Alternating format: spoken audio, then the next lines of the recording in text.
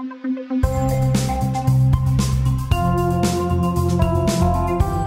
to episode 27 of Justice with John Carpe, the podcast from the Justice Center for Constitutional Freedoms. I'm the show's producer, Kevin Steele, and with me is our host, John Carpe, who is the president and founder of the center. As John and I discussed the topics for this show, I said that we should start with Tamara Lich because I think that's what people want to hear about.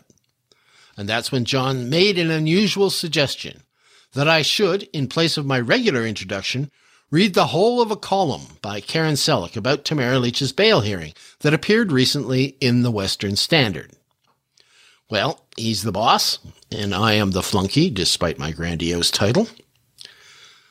By way of introducing Karen Selleck, I should say that she is a columnist not only for the Western Standard, but also for other publications like the National Post and Canadian Lawyer magazine, to name a couple. She is, or was, a practicing lawyer with some 38 years in the field, retiring in 2016. On July 12, 2022, she published the following column, which I will now read, under the title, Tamara Lich Decision Undermines Confidence in the Justice System. Oh, the irony. Justice of the Peace Paul Harris told Tamara Lich last Friday, July 8th, quote, "Your detention is necessary to maintain confidence in the administration of justice," unquote. However, by deciding to keep her in jail for at least another week, the JP has single-handedly undermined many Canadians' confidence in the administration of justice, including mine. The oral decision given by J.P. Harris raises many questions. First, why did he not release written reasons at the same time? I've asked the Justice Center for Constitutional Freedoms, the organization providing Tamara's legal defense, for a copy of the written decision, only to be told as of Saturday that they don't have it, and don't even know if there is one yet.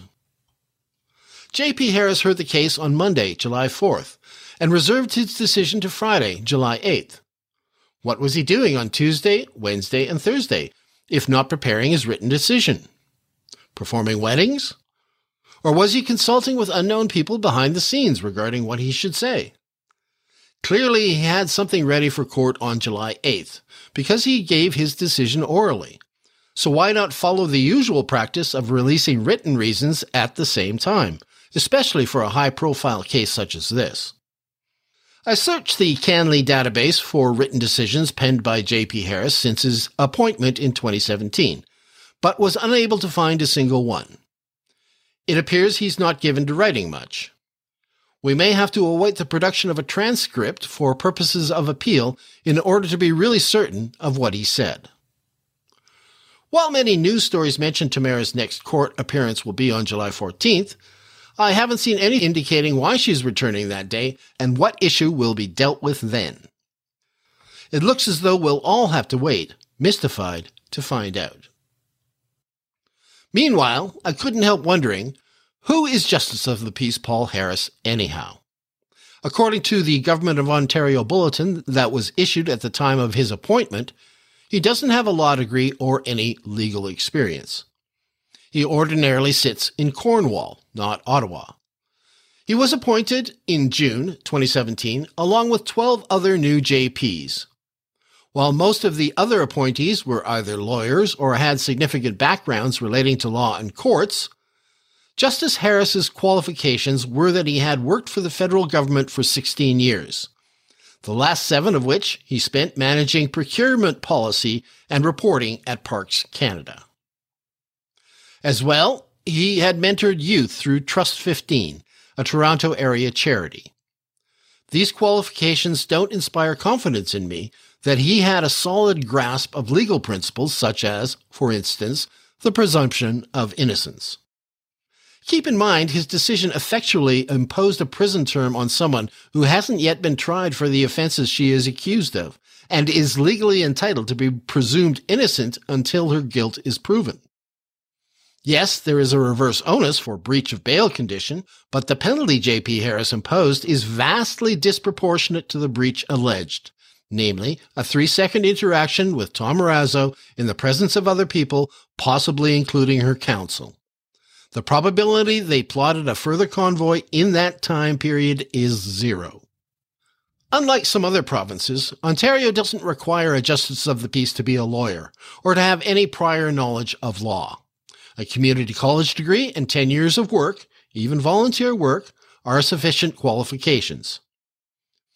Even the Toronto Star, whose editorial positions I ordinarily disagree with, sees some problems with this situation.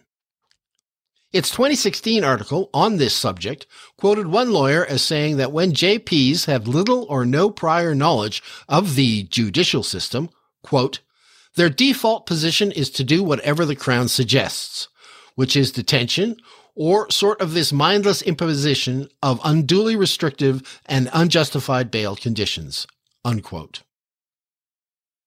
This brings me to Crown Prosecutor Moise Karimjee, whose conduct towards Tamara does seem to me to fall into the mindless and unduly restrictive category. Karimjee is the guy who insisted back in May even agreeing to accept the JCCF's award constituted a breach of bail conditions. He then had to be cautioned by Justice Phillips, the judge who amended Tamara's bail conditions so she could attend the JCCF award ceremony, to mind his demeanor. Karimjee demanded Justice Phillips recuse himself for bias, which the judge justifiably refused. Further details of Karimjee's courtroom antics on that occasion are here, and a link provided. Karimjee also reportedly used other flamboyant language in court while representing the government on the case. For instance, he referred to Leach as having, quote, kicked in the mouth, unquote, the previous gift of the amendment of her bail conditions. He referred to the convoy's presence in Ottawa as the occupation of the city, and he spoke of the residents of Ottawa as helpless victims. I looked up Karimjee in the Law Society of Ontario's directory and discovered his office is 161 Elgin Street in Ottawa. The injunction that was granted in February against trucker honking was for, quote, the vicinity of downtown Ottawa, being any streets north of Highway 417, unquote. Mr. Karimjee's office is in the zone covered by the injunction. Was he personally bothered by the honking during the Freedom Convoy's presence in the city? Does he see himself as one of the helpless victims on whose behalf he is seeking to punish Tamara? The Law Society's rules of professional conduct say when acting as a prosecutor, quote, the lawyer's prime duty is not to seek to convict, but to see justice is done through a fair trial on the merits. The prosecutor exercises a public function involving much discretion and power and must act fairly and dispassionately, unquote. From what I've observed, it appears to be Mr. Karimjee who should recuse himself from this case. Karimjee's LinkedIn profile shows he was a criminal defense lawyer, briefly, before jumping to the Crown's office in October 2000. Apparently, he prefers putting people into jail rather than trying to keep them out. Or maybe it was the salary that attracted him. $229,382 last year, according to Ontario's Sunshine List. I doubt whether many criminal defense lawyers in private practice earn that much. Historically, it's been very difficult for Canadians to win lawsuits against Crown attorneys or police officers for malicious prosecution or negligent investigation. However, the whole world is turning topsy-turvy these days, and Mr. Karimjee may find it wise to, quote, govern himself accordingly, unquote, as lawyers like to say. Fiddy. Okay, John, care to comment? No. Tamara's criminal counsel has advised me to not talk about Tamara in the weeks ahead, so I will let intelligent and excellent writers like Karen Selleck and other good people talk about the case. You tricked me. Okay. So what are we going to talk about for an hour here, John? We're supposed to do something. Well, it'll be less than an hour, but yeah, Annette Lewis, who was just this past week denied life-saving transplant surgery by the Honorable Justice R. Paul Belzile. And if you go to www.jccf.ca and look under news releases, you will find the one about patient denied life-saving care And there's a link there to the judgment, which is only 15 pages. Or if you're not looking at the Justice Center website, you can go to CANLII, CANLII, which is Canadian Legal Information Institute, and they very likely have it posted by now. And you go to Alberta Court of Queen's Bench, and then if you type in Annette Lewis, N-T, Annette Lewis, Lewis, you will have you'll be able to pull up that case on CANLII, I would assume. Okay, so what do you want to say about this? Actually, I know what I want to say, but well, why don't you start off? I think you were. Well, I just want to know why the doctors' names were protected in the court judgment. That's all, because it seems to me these doctors are making public policy. So I thought, well, we should know who they are. I'd have to double check with the lawyers, although we have to be cautious about exercising that principle, because you could pretty soon you'd have a completely non-transparent court system if everybody could just say, well, I'm scared of a bad public reputation. I'm scared of getting flack. Pretty soon you're going to have this anonymous court system, which is what they have in repressive regimes. There's a good reason for court proceedings being open and public, and that is accountability protects all citizens, because a secret court is the antithesis of the free society. If the government can arrest you, prosecute you, and do that all in secret and issue a punishment in secret, then there's no transparency, because nobody knows who the judge was, what the rationale was. And public criticism of court decisions from lawyers and non-lawyers is a vital part of the legal process. But in any event, yeah, you're correct. The style of cause says Annette Lewis, applicant, and then for respondents, it lists Alberta Health Services, first and foremost, and then it says ABC Hospital, Dr. A, Dr. B, Dr. C, Dr. D, Dr. E, and Dr. F. So 5 anonymous doctors, 1 anonymous hospital, and the type of transplant that Annette Lewis is looking for, that particular body part, is also redacted from the judgment. So, yeah, so this strikes me as sort of bureaucratic butt covering or something. I don't know. I just didn't like it. So that's what I wanted to say. Now, that has no legal value, I'm sure, but perhaps you could give us your assessment of this case. So in a nutshell, we've got Alberta Health Services refusing to provide life-saving treatment. Annette Lewis will die without this transplant. Alberta Health Services refuses to provide life-saving treatment based on Annette's decision to not take the new COVID injection, for which there's no long-term safety data. And so I'm going to go through the judgment. It's only 15 pages.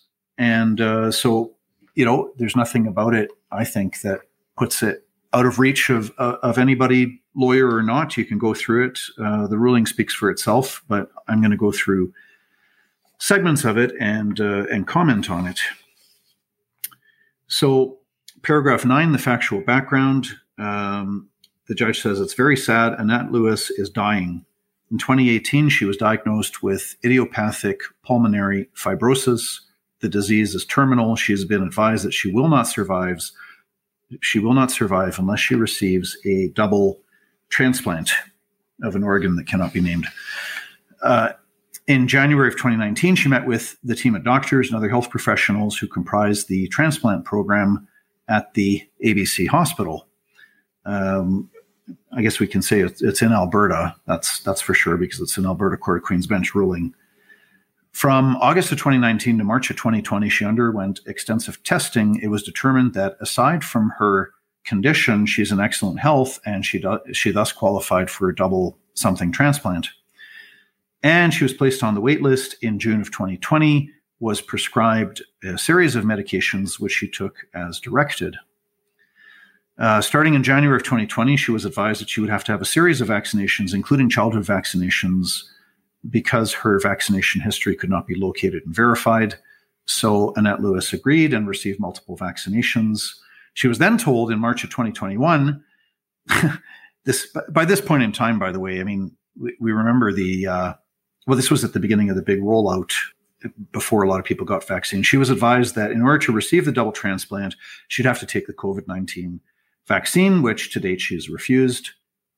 So the judge then quotes extensively from an affidavit of Dr. A. So this is a court-filed affidavit where you swear under oath to be telling the truth, the whole truth, and nothing but the truth. And so we don't have time to go through all of the affidavit as quoted in the court decision. There's lots of background information about the transplant program and how it's run and how it's managed and those sorts of things. And then on page 5 of the judgment at paragraph 23, it says, unfortunately, donors are a scarce resource, and the transplant has a waitlist mortality of approximately 20%, meaning 1 in 5 patients waitlisted will die prior to transplant. So that's a sad commentary on Canada's government healthcare monopoly. The Supreme Court of Canada in the Shawuli decision in 2005 ruled that this was a violation of the Charter Section 7 right to life, liberty, and security of the person to be denied access to healthcare outside of the government's monopoly. And this is the situation in pretty much all 10 provinces. They use different tools and different laws, but the bottom line is once the government takes over a certain area of healthcare, it is illegal to purchase private health insurance. So you're stuck with the government or nothing. Now, if it's something not covered, I'm thinking of, dental, chiropractic, massage, podiatry, which is foot care. There's all kinds of things that are not part of the government's healthcare monopoly. And you have to pay out of pocket, and, you can get some health coverage from your employer. But for something like this in particular, for organ transplants, this is within the government's healthcare monopoly. So you're at the mercy of the government's healthcare monopoly, unless you are very wealthy and you can afford $100,000, $500,000, $750,000, what have you, to pay out of pocket. And there are not many people who can afford that. But unless you're part of the 1%, you're stuck with the government's healthcare monopoly. Now that's a bit. So we don't matter. Okay, got it. It's a side tangent. It's only Cuba, North Korea, and Canada that make private healthcare partially illegal, and every other country has a public system, and then they also have a private system, and the two of them function side by side. And the Netherlands and Singapore and Japan and Germany and dozens and dozens of other countries, which, by the way, have shorter wait lists than what Canada does. So that makes perfect sense, of course, because if people want to opt out, they can, and that would shorten the wait list, right? Yeah. Okay. So paragraph 26 of the doctor's affidavit, quoted in the court judgment, says, the post-operative immunocompromised state makes the recipient very susceptible to infection.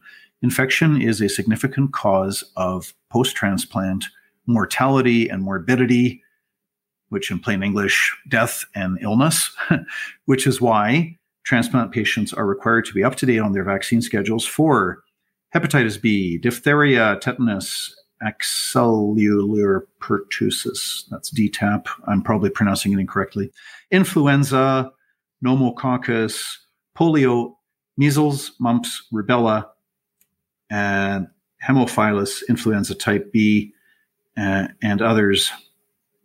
And now also COVID-19, as explained below.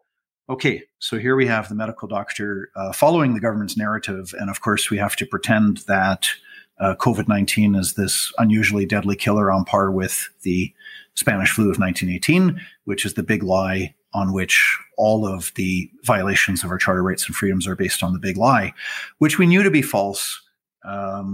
The lie was spread by Neil Ferguson at Imperial College in March of 2020.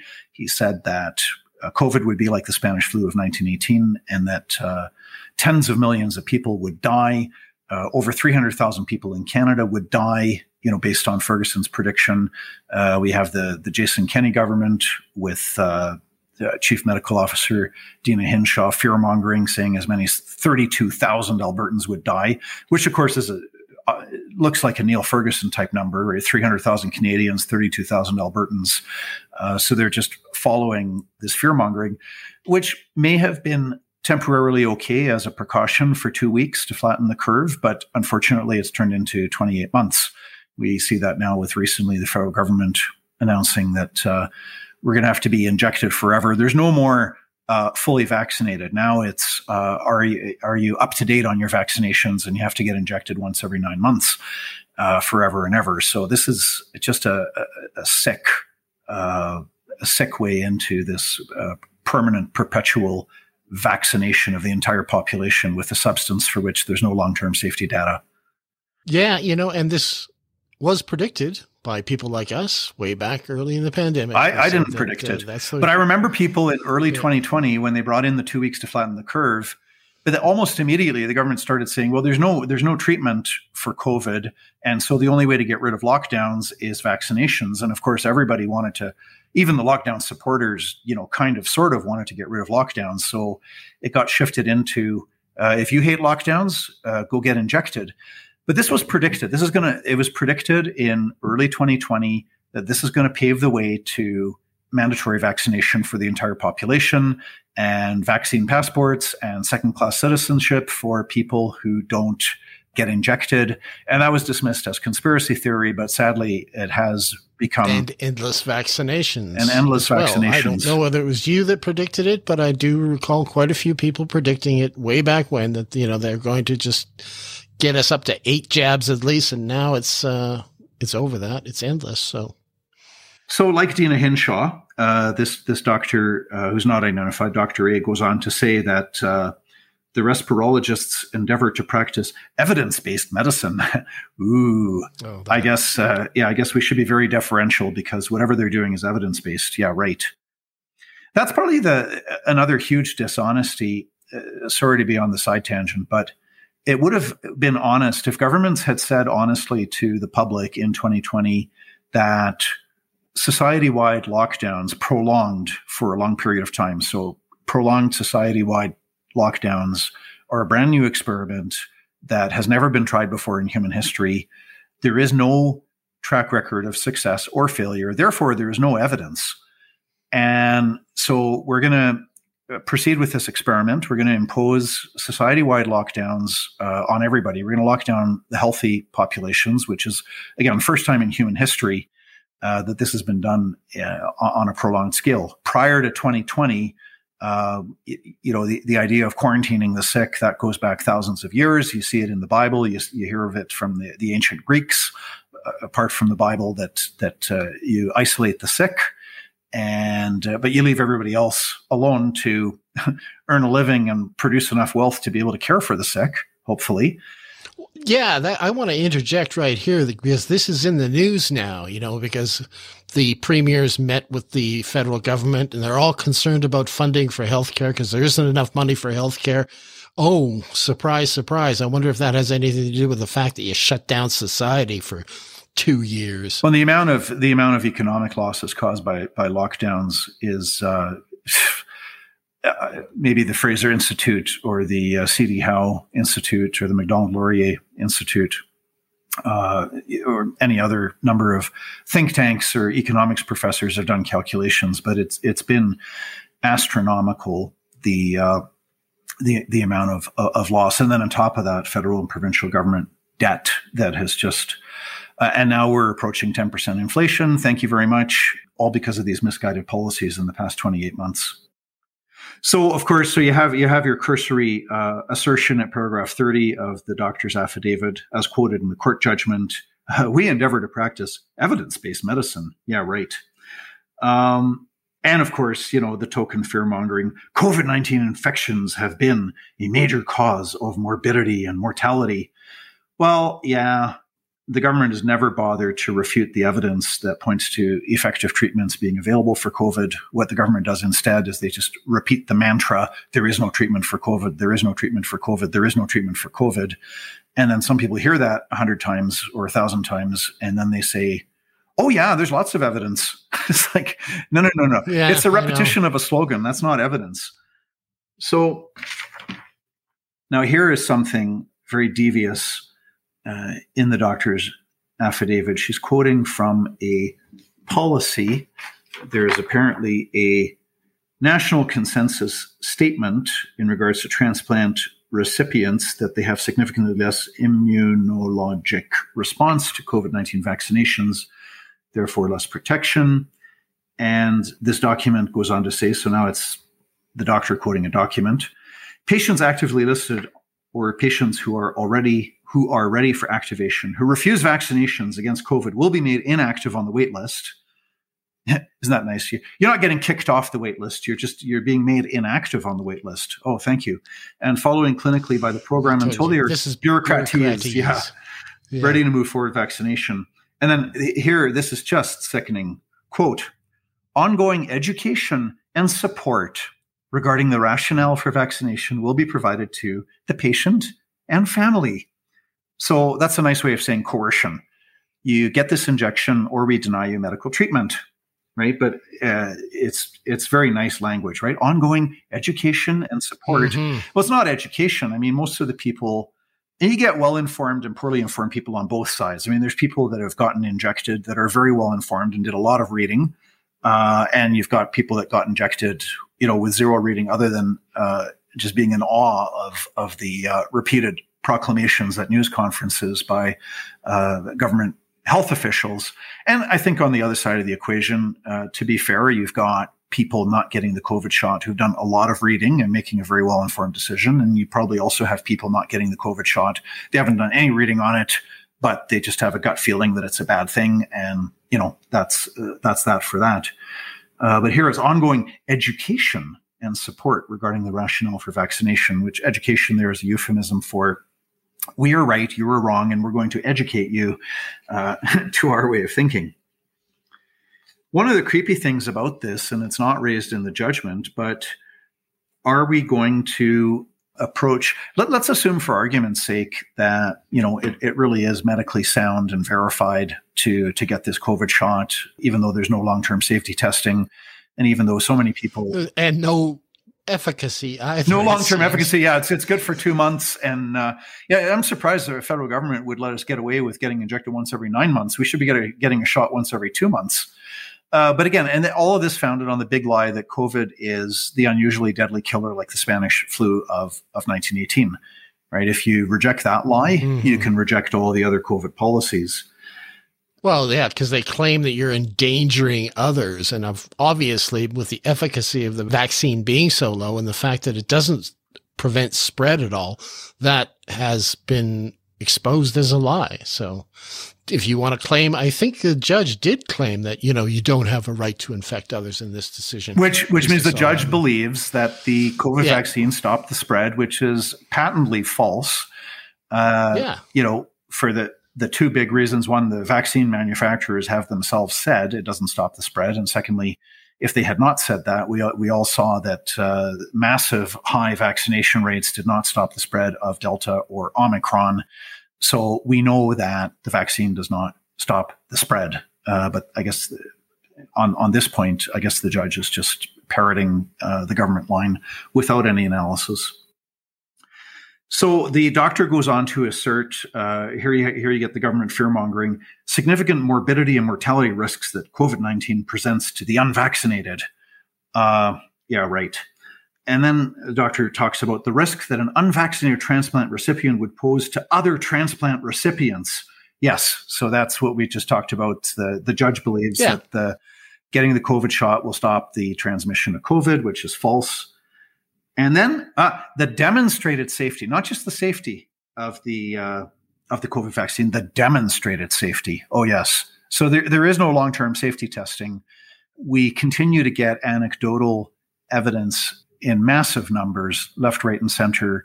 Was just speaking earlier about, and this is admittedly it's third hand, fourth hand, but a funeral director talking about how there's way more child deaths in the last few months since more and more kids are getting injected with COVID vaccine.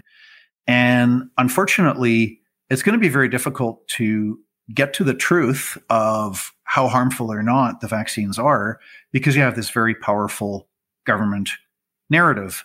You've got Dr. Hoff in British Columbia reprimanded for promoting, quote, vaccine hesitancy, quote.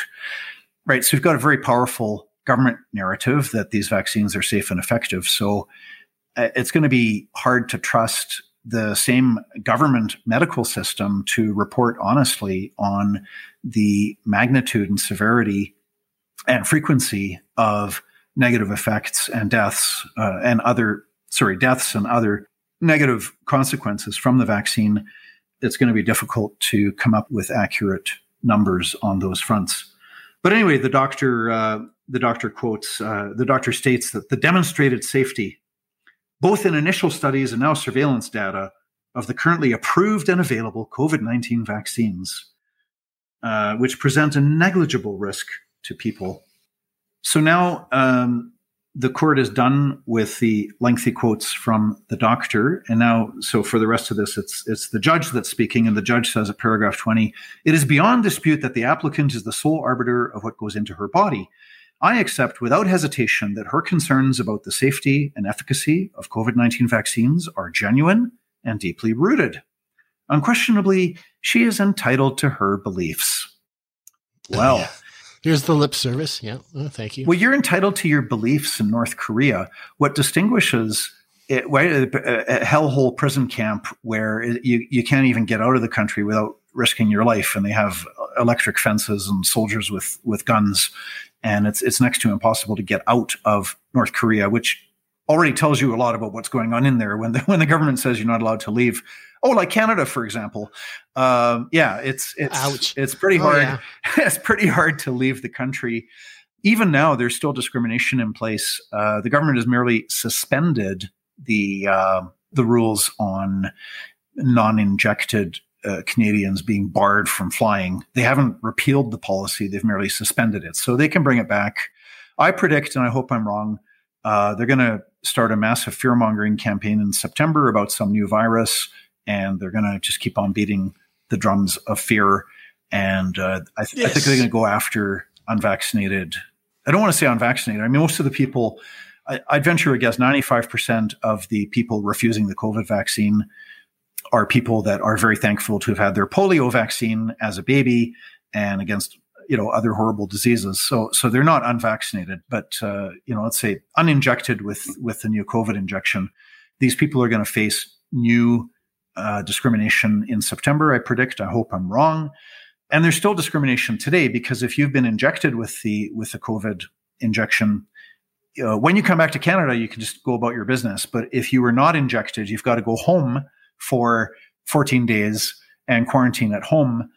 And again, based on the false premise that the vaccine stops the spread. So, injected Canadians coming back home don't need to quarantine, but the uninjected ones do, because they are dangerous spreaders. Well, this is just purely political punishment. It has nothing to do with medicine or science. Yeah, they've already started with the B5 variant or whatever it's called. Oh, is that the down latest? In the States? Is that scarier than monkeypox? Well, I think they were talking about calling it a ninja variant or something like this. Right. You got to come up with something really scary names. The wags down in the States are calling it the midterm variant. I was reading a National Geographic article online last week, and this article claimed that 99% of the people that are infected with monkeypox are men who have sex with other men. And I thought that was interesting. Maybe it couldn't be a hobby horse to create fear mongering in the entire population. And there's probably some political backlash because that's not politically correct to talk about that kind of stuff. Now, I don't know if that was accurate or not, but this is what was in a National Geographic article, 99%. Yeah. Oh, no, they were talking about renaming it because of the stigma that was being attached to it because it was being passed around the gay community, primarily through travel is what they said. Well, I mean, it's spread by close contact, but the skin-to-skin contact, prolonged skin-to-skin contact is what spreads the monkeypox. Yeah, they found the initial clusters were at some pride events, I think in either the Netherlands or Belgium, somewhere in there. And it seems to have spread out from there, originating, of course, in Africa. So back to the court judgment. So the difference between the Free Society and a communist or fascist or theocratic or whatever else, that every regime in the world today and throughout world history, every regime has entitled its citizens to have their beliefs. They can't stop you from having it's impossible. I mean, even the North Korea government, I guess they really wanted to, deal with the problem of North Koreans having their beliefs. I guess they'd have to just kill the entire population, because even the most repressive regime in the world cannot stop people from believing A, B, or C, or disbelieving, D, E, or F. So the difference between the free society and a repressive regime is that in the free society, you can act on your beliefs. All right. So any judge that's coming out with, unquestionably, Annette Lewis is entitled to her beliefs. Well, it's just a cheap platitude if you are not allowed to act on them freely, which she's not, because if she acts out freely on her belief against getting a COVID injection, she's going to die. So, there's the freedom that apparently this judge believes that she should have. The judge then goes on to state at paragraph 24 that there is no medical coercion taking place here. Okay. Paragraph 24. There's no medical coercion. Okay. And then he goes on to assert at paragraph 27, it is illogical for the applicant to freely accept all other preconditions to transplantation and object to one on the basis of alleged medical coercion. Medical coercion is what's being imposed on Annette Lewis. She's objecting to it out of her well-researched fears of taking the COVID vaccine, in combination with the recognition that this is not the Spanish flu of 1918 that we need to worry about. And of course, again, the government loves to assert that there is no treatment for COVID, and yet the government never lifts a finger to refute any of the evidence that there is effective treatment for COVID. I could respect the government's position if they rolled up their sleeves and did the hard work of actually debunking all of the research.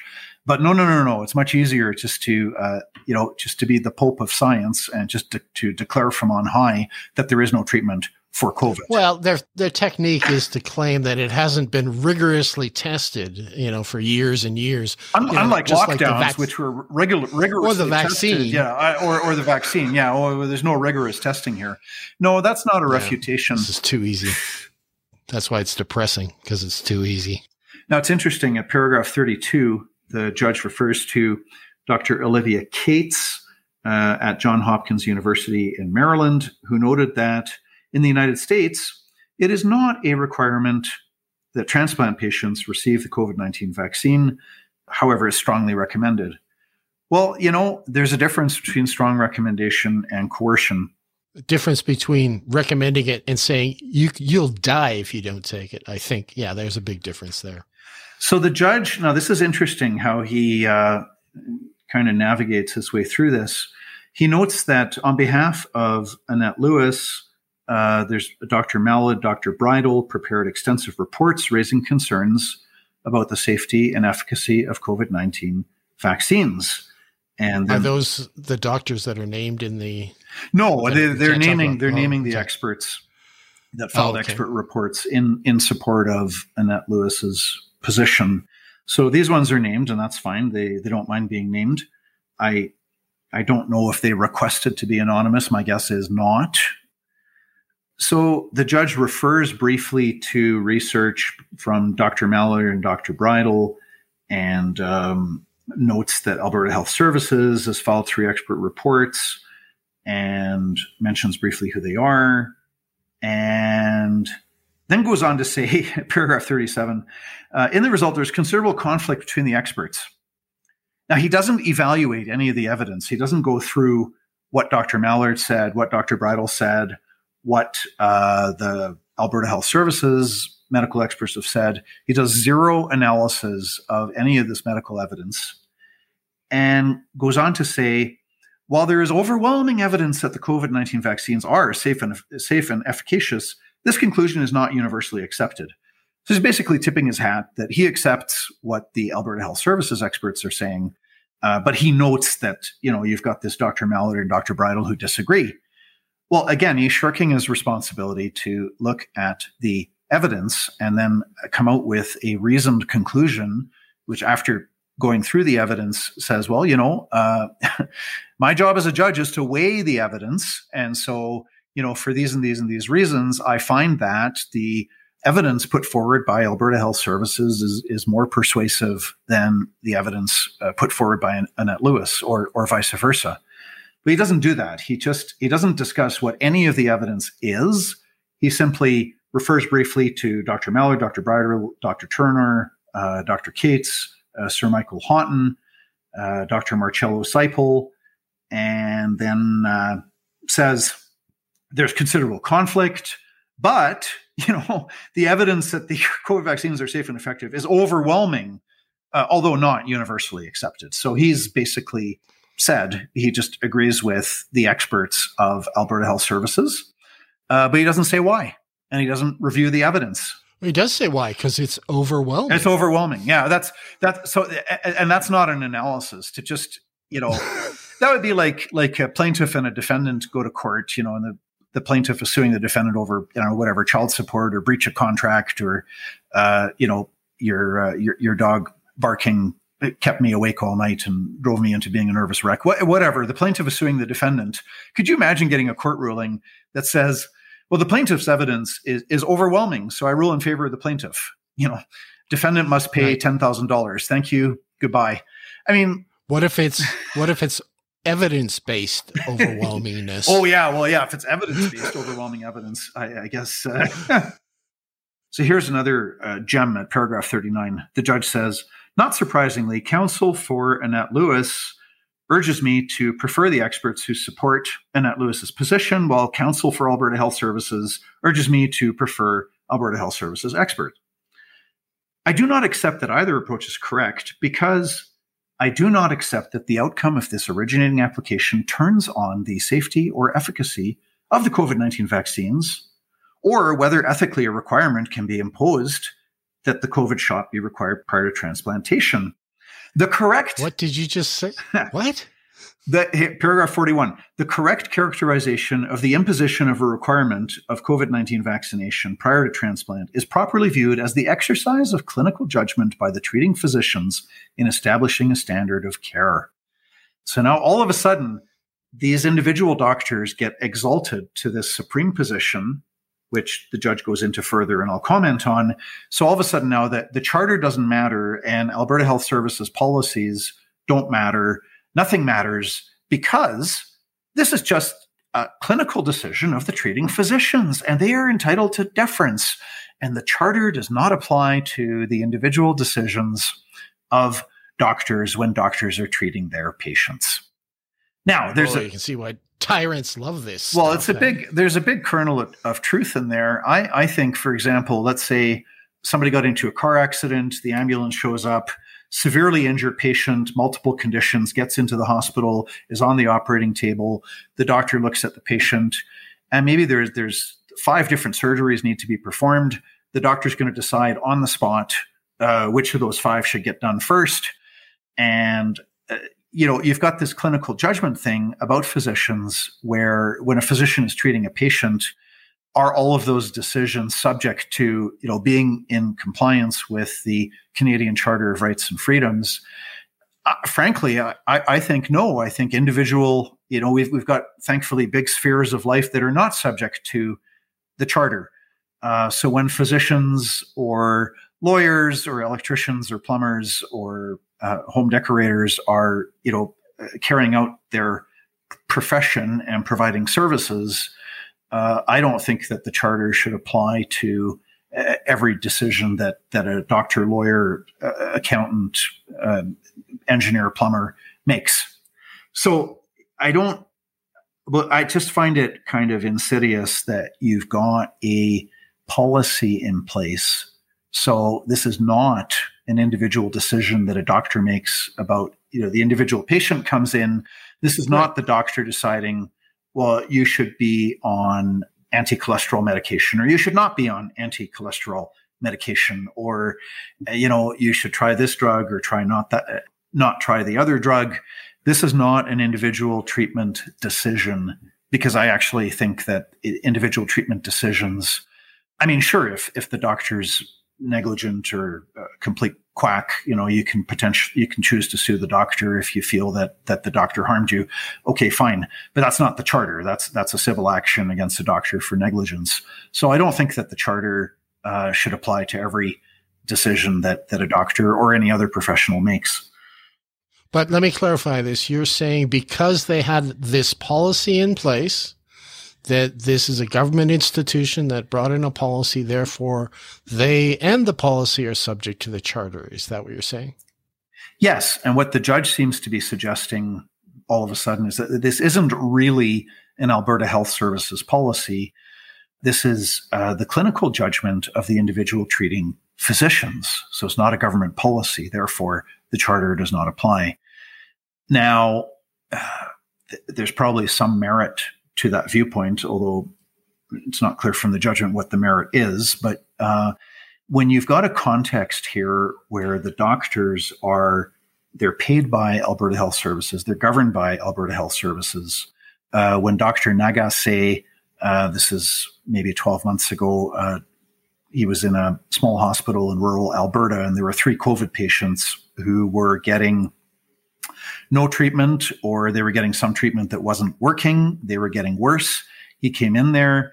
He gave them ivermectin, along with the vitamin C, vitamin D, zinc, because ivermectin by itself doesn't necessarily work that well. But if you've got the proper protocol with the vitamins, there is substantive evidence that it is effective as a treatment for COVID. And I would invite the government to debunk all of the evidence that's out there rather than, simply declaring that it doesn't exist, or, simply declare, it's not conclusive. So that's our excuse for not actually grabbing the bull by the horns and, debunking this stuff if it's supposedly false.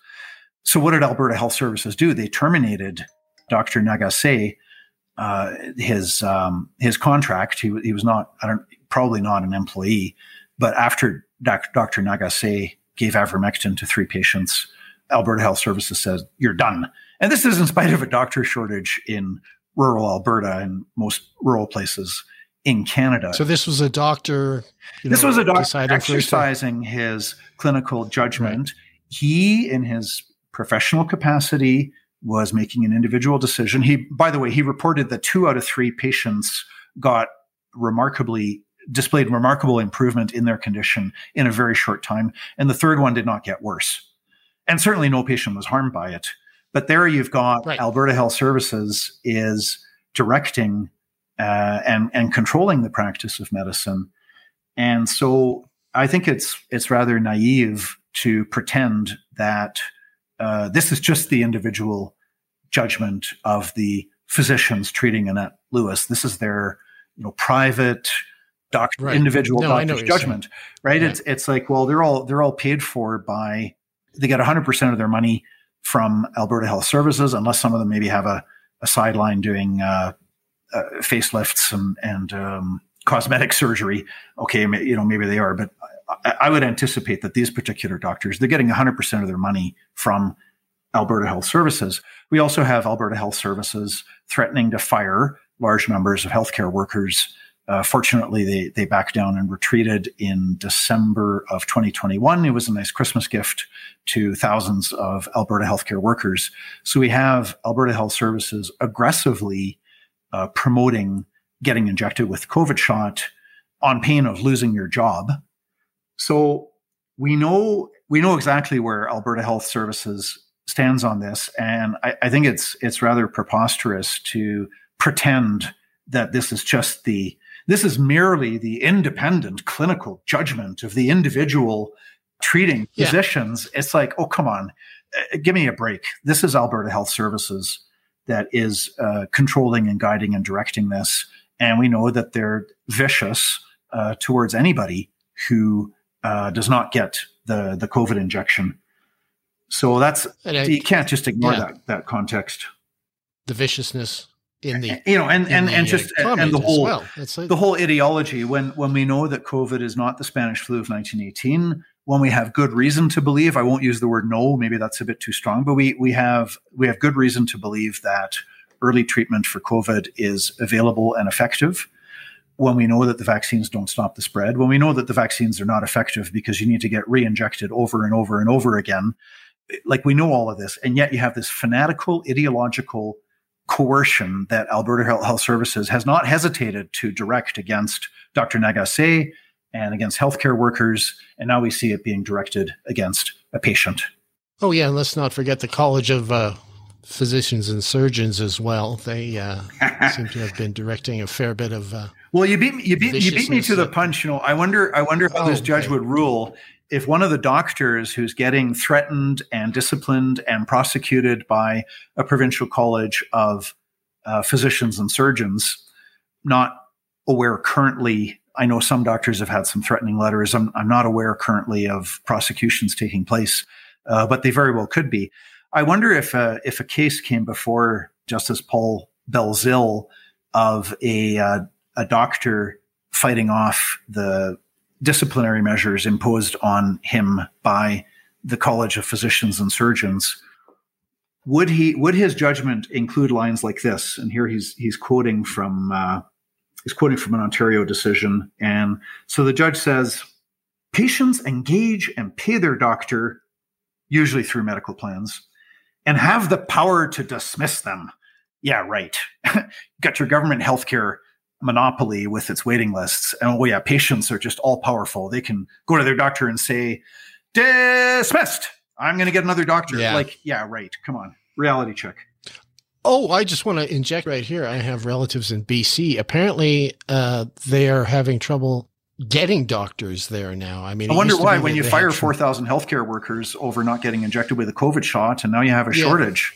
Wow. Well, I heard that. Yeah, what I heard was that they used to give referrals when one doctor left. They would give referrals to other doctors.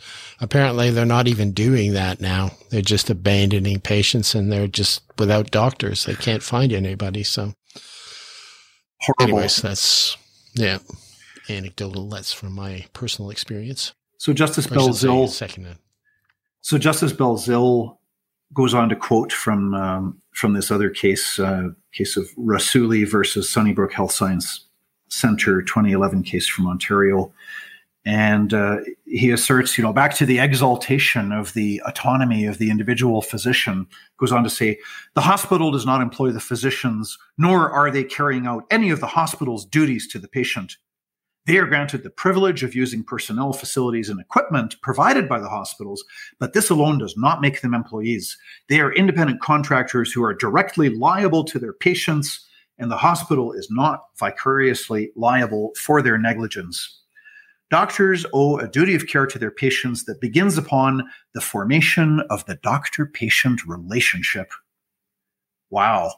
So now, all of a sudden, yes, now the doctor-patient relationship suddenly becomes paramount, except if it's a doctor who is exercising her independent judgment and advising a patient that it would not be good for that patient to get the COVID shot, or doctor, providing ivermectin to patients.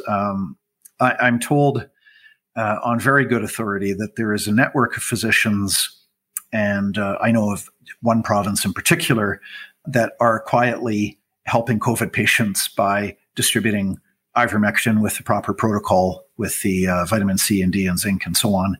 And so there are physicians. Underground railway. Yeah, it's an underground railway. There are physicians who are, treating their patients and saving lives. Again, it's just it's so detached from reality when you've got the college that has zero respect for the doctor-patient relationship, has zero respect for the independent judgment of doctors. And by the way, this is news since 2020, because prior to 2020, and I've heard this over and over and over again from so many doctors, that the college did not interfere in the treatment regimen prescribed by the doctor. And so you had this diversity of opinion on all kinds of issues. Like, some doctors are huge fans of anti-cholesterol medication, and other doctors say that it's terrible. The side effects are just not worth it. You're better off to, try to lower your cholesterol other ways, or just live with it. But, do not take anti-cholesterol medication. And then you have probably the majority of doctors say, well, it just depends on each patient whether to prescribe it or not. That's the way medicine was practiced prior to 2020. Doctors disagreed. and doctors. What changed? Yeah, royalties. Sorry, the lockdowns and putting the population into a state of fear and taking away charter rights and freedoms and paving the way for mandatory vaccinations. That's effectively what happened. That's what's happening in Canada and elsewhere. So Alberta Health Services argues that none of the applicants' constitutionally protected rights are engaged. And the Justice Center lawyers on behalf of Annette Lewis point out that under provincial health insurance and health services legislation, healthcare services are amongst the most significant social policies and programs provided by Canadian governments. Like Alberta Health Services and hospitals, physicians and other publicly funded healthcare providers can readily be characterized as acting as agents for government in providing the specific medical services set out in provincial health insurance legislation under the general framework of the Canada Health Act. So I guess the way that the judge has broken this down is that it's just decided that this is not a policy, it's not a government policy that is the death sentence for Annette Lewis, but it's the individual treating physicians who are autonomously, independently exercising their professional clinical judgment. And my take on the facts, with which I'm less familiar than the lawyers who argued it, is that this is a policy that's in place that if you're not injected, then you're not going to get your transplant and you will die. I thought that was the basis for bringing the case initially anyway, because it was a policy. And that's what they were fighting, was the policy and the government subject to the charter. Exactly. Well, and the charter violations that Annette Lewis alleges include the violation of her Charter Section 2A, freedom of conscience and religion, freedom of Charter Section 7, right to life, liberty, and security of the person, which includes bodily autonomy, charter right to be free from arbitrary discrimination in Section 15. Just a question. Do those doctors now, since the judge has decided that they're acting on their own, do they become personally liable for something like this? Well, yes. If Annette Lewis dies because she's denied this treatment, and I don't know what Annette Lewis is going to do, and the lawyers are considering an appeal, then potentially somebody could, I don't know how successful it would be, but yes, doctors can get sued. There could be a claim brought for wrongful denial of medical treatment. There could be a court action brought on that basis. Yeah. So the judge essentially in this decision anyway, barring any appeal, is essentially saying the doctors are on their own. So, yeah. Okay. He also curiously, he also completely dismisses without any analysis the Alberta Bill of Rights. And he says there's no need to consider Annette Lewis's claim under the Alberta Bill of Rights because I'm just going to do it all under the charter. And so, again, there's a lack of analysis there, which I find appalling. Okay. At paragraph 57, the judge says that the actions of emergency room physicians in providing emergency treatment, this is in reference to another case, did not render the physicians agents of the government for purposes of the charter. Well, I agree. I agree. Actions of emergency room physicians in providing emergency treatments to a person, that's not a charter case. Yes, you could sue for, medical malpractice, medical negligence, et cetera, but that's not government. That's an individual decision of the doctor in an emergency. What do I do with this particular patient? Right. Which is an individual judgment that has been completely trampled into the ground by the provincial colleges of physicians and surgeons since March of 2020. And I think it's ridiculous to try to compare a policy that's across the board. It's not just for Annette Lewis. It's for anybody. It's a policy that a patient who does not get the COVID shot is not entitled to a transplant. It's a policy. That's not fair. It's not fair to compare that with an individual decision that a doctor makes about an individual treatment and what's best for that patient. So, if this does get appealed, I anticipate that would be one of the things put before the Court of Appeal is that the trial judge here, Justice Belzile, is just completely mischaracterizing the facts to try to pretend that a policy that sentences the uninjected to a death sentence is somehow comparable to an individual decision that a doctor makes individually about an individual patient. He even declares at paragraph 62, there is no evidence that the preconditions for transplantation were initiated by any government body. Maybe except for Alberta Health Services, which has been shoving vaccines down everybody's throats for the past year or more. I mean, come on. So towards the end of the judgment at paragraph 84, this would be hilarious if it wasn't so sad. The judge says, if Annette Lewis's claim is successful, the result would be to create two classes of organ recipients, one for Annette Lewis and another for all other recipients who voluntarily complied with the COVID vaccine. It's like, no, we already have two classes of patients. Those who took the injection, and many of those, it may have been under duress, and those who did not. But he's suggesting that if Annette Lewis won the court case, we would create two classes of organ recipients. But so what? Yeah. Last paragraph of the judgment before we sign off, paragraph 89. In the result, I conclude that Annette Lewis must die. No, that's a misreading. He says, now here's the actual reading. That's the substantive equivalent of it. But paragraph 89, in the result, I conclude that the charter has no application to clinical treatment decisions made by the treating physicians, and in particular, has no application to the treating physicians establishing preconditions for transplantation. Annette Lewis's application is dismissed in its entirety. Judgment rendered on this 12th day of July 2022, Justice Paul Belzile of the Alberta Court of Queen's Bench. Appearances, and my thanks go out to the hard work done by Justice Center lawyers Allison Kindle-Pajovic and Eva Chipiuk. And there's also a lot of other lawyers and paralegals that provided a lot of help on this case. It's a very sad outcome, firstly, for Annette Lewis. And of course, it's also devastating for Justice Center's staff to see this kind of an unjust outcome. I would say all of Canada. Yes, it's basically sad for all of Canada to see this kind of outcome. It's, I would characterize it as very sad. And even though we have joked at times during this podcast, it's with that sadness overshadowing everything. Absolutely. So, all right. Well, I think we'll wrap up episode 27 of Justice with John Carpe. Thanks a lot, John, for going through that case with us, and I look forward to speaking to you next week. Talk to you next week, Kevin.